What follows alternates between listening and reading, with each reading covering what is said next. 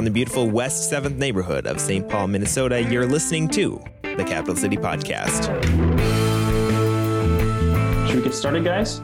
I'll pray to start us off, and then we'll do some screen sharing of lyrics again, and hopefully you won't see my mouse moving all over again this week. All right. Dear Father, we thank you so much for this chance that we can meet online. We thank you again that if we have to be at home, at least it's in an era when we can do this.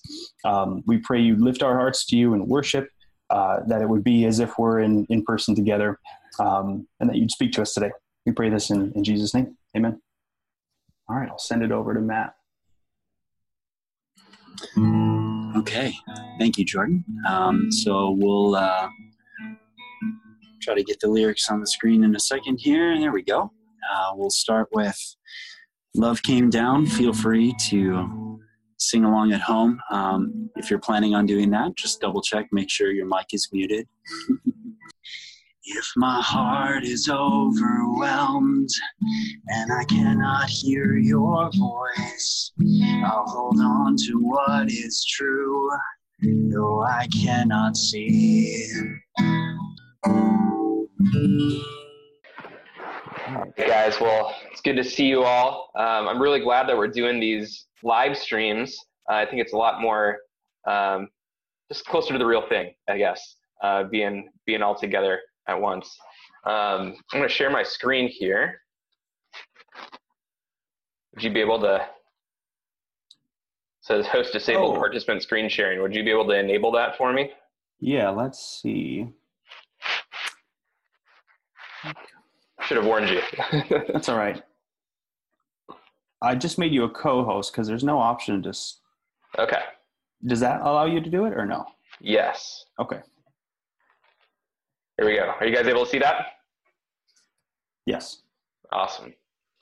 All right. Well, we're going to be talking today about Psalm 126. You guys can turn there in your Bibles. I hope and trust that you guys all had a great Easter weekend.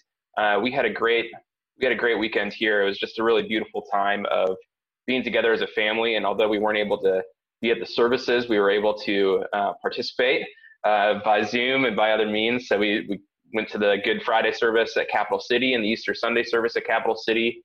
We also went to a couple other services. So my old church down in Wheaton is an Anglican church, and they do a Maundy Thursday service, which is celebrating the Last Supper and washing the disciples' feet.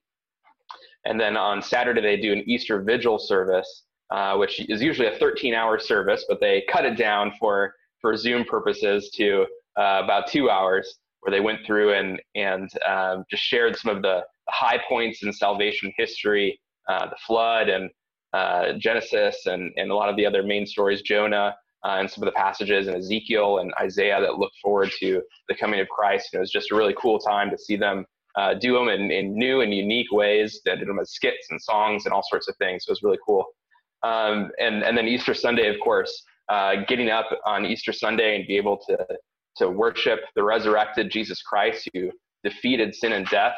I think that was just honestly one of the better Easter Sundays that we've had in a while, together as a family at home, which was really, really sweet. But then, we woke up on Monday morning, and we woke up to the news that more people have gotten coronavirus, and more people have died from coronavirus. And it just seemed to me that there was this disconnect in some ways between celebrating the triumph over death that Jesus made for us on Easter Sunday, and then waking up to see more news of more suffering and more death on Monday morning.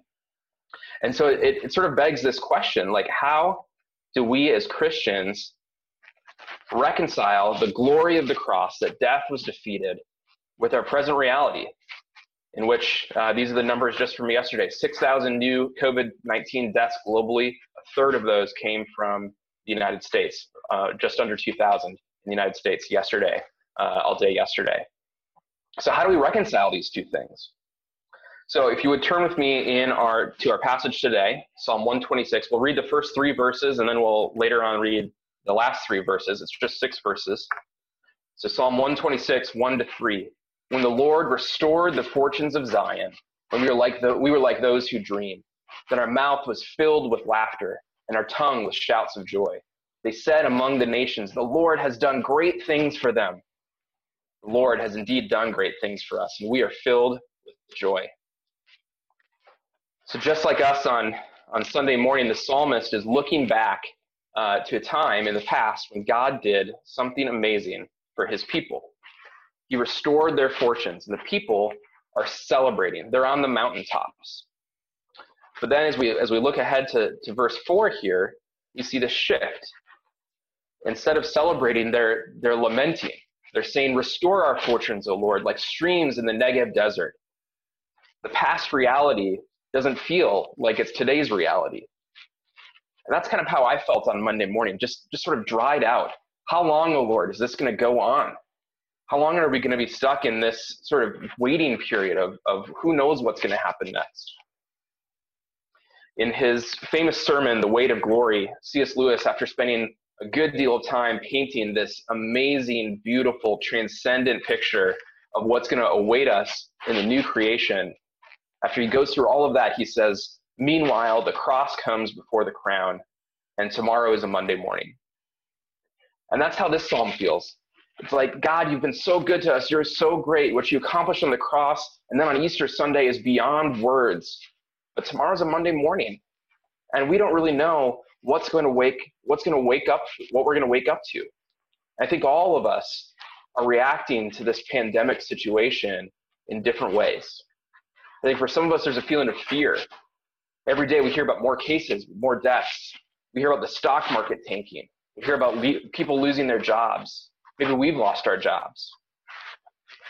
I know for me, it's been this sort of loss of relationships. I've just been craving relationships and being able to see people and touch people and have conversations that are happening across a table, not across a screen. I mean, thank God for Zoom and these kinds of technologies.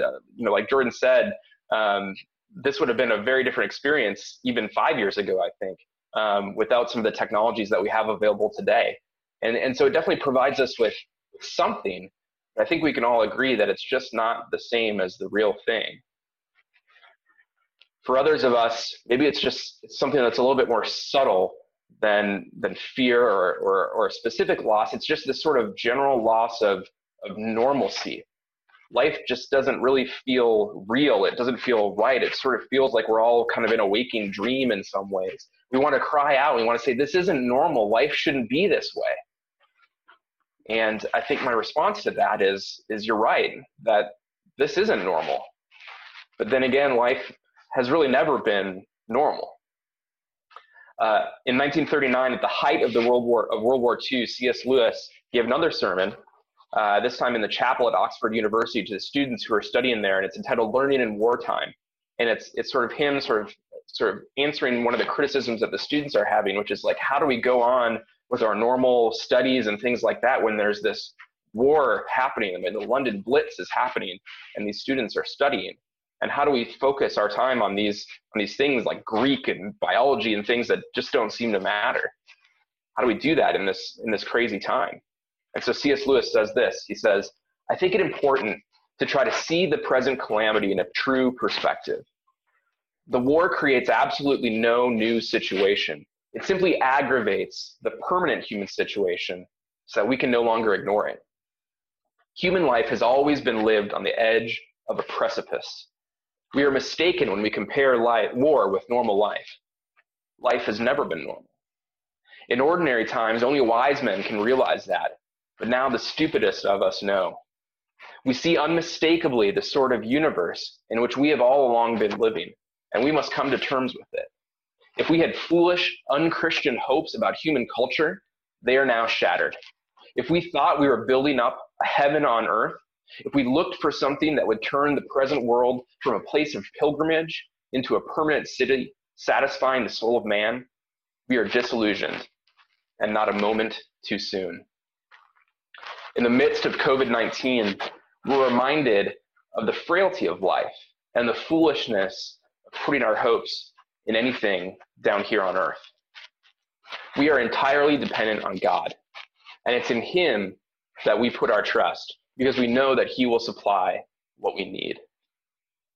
Let's take a look at the rest of Psalm 126 It's up here on the screen as well as in your Bibles, verses 4-6. Restore our fortunes, O Lord, like streams in the Negev desert. Those who sow in tears shall reap with shouts of joy. He who goes out weeping, bearing the seed for sowing, shall come home with shouts of joy, bringing his sheaves with him. Now, based on the agricultural language, people think that this psalm was probably written in a time of famine, when crops were failing, when there was loss.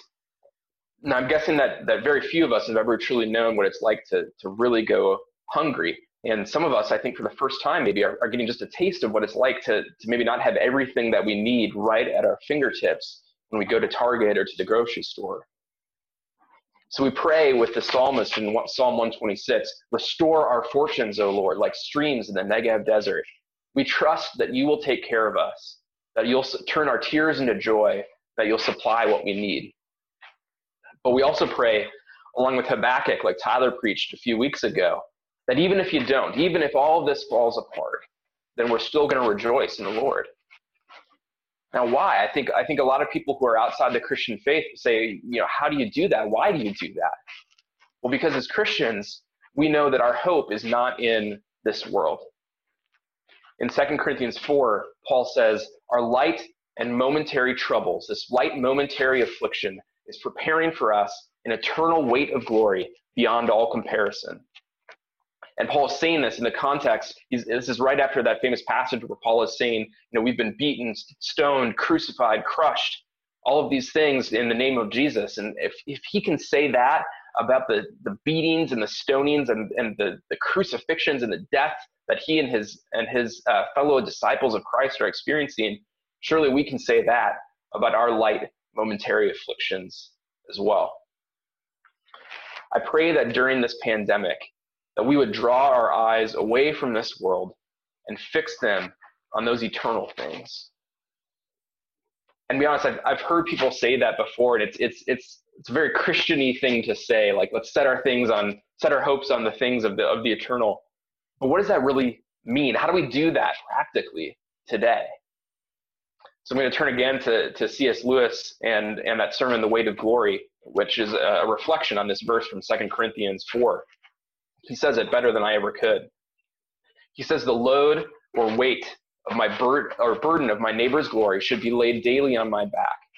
It is a serious thing to live in a society of possible gods and goddesses, to remember that the dullest and most uninteresting person you talk to may one day be a creature which, if you saw it now, you would be strongly tempted to worship, or else a horror and a corruption such as you now meet, if at all, only in a nightmare.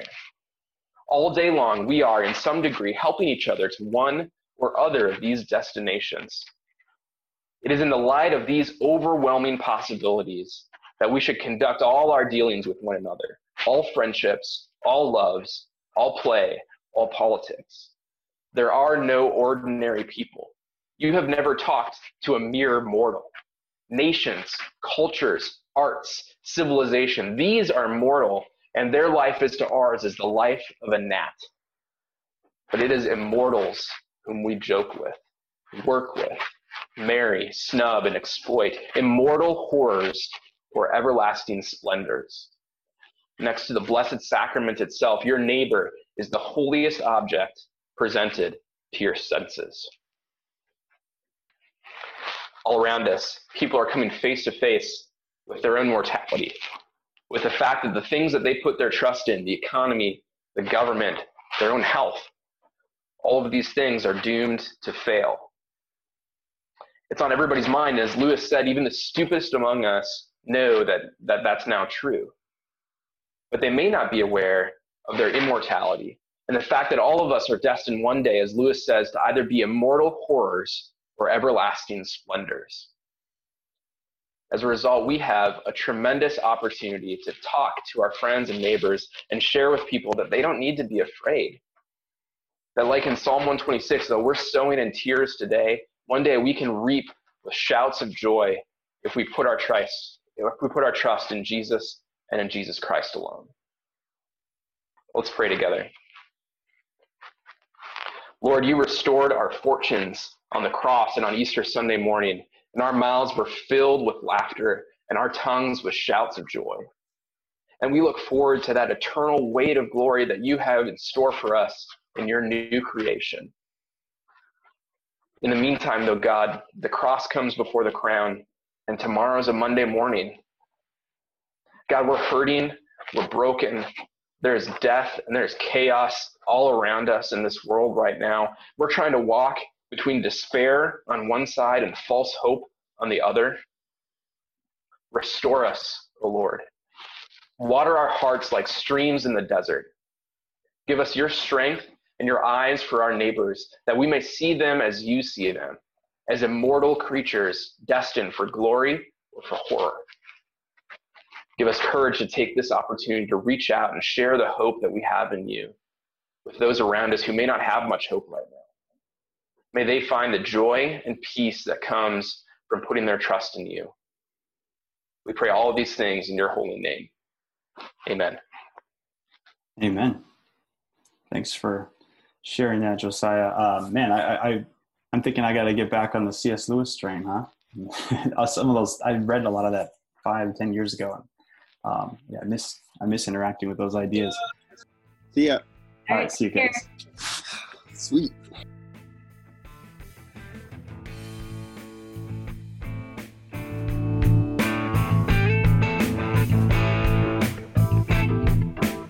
This is a project of the Capital City Church in the West 7th community of St. Paul, Minnesota. Find us on Instagram at Capital City Church, STP, or visit our website for more information at capitalcitystpaul.com.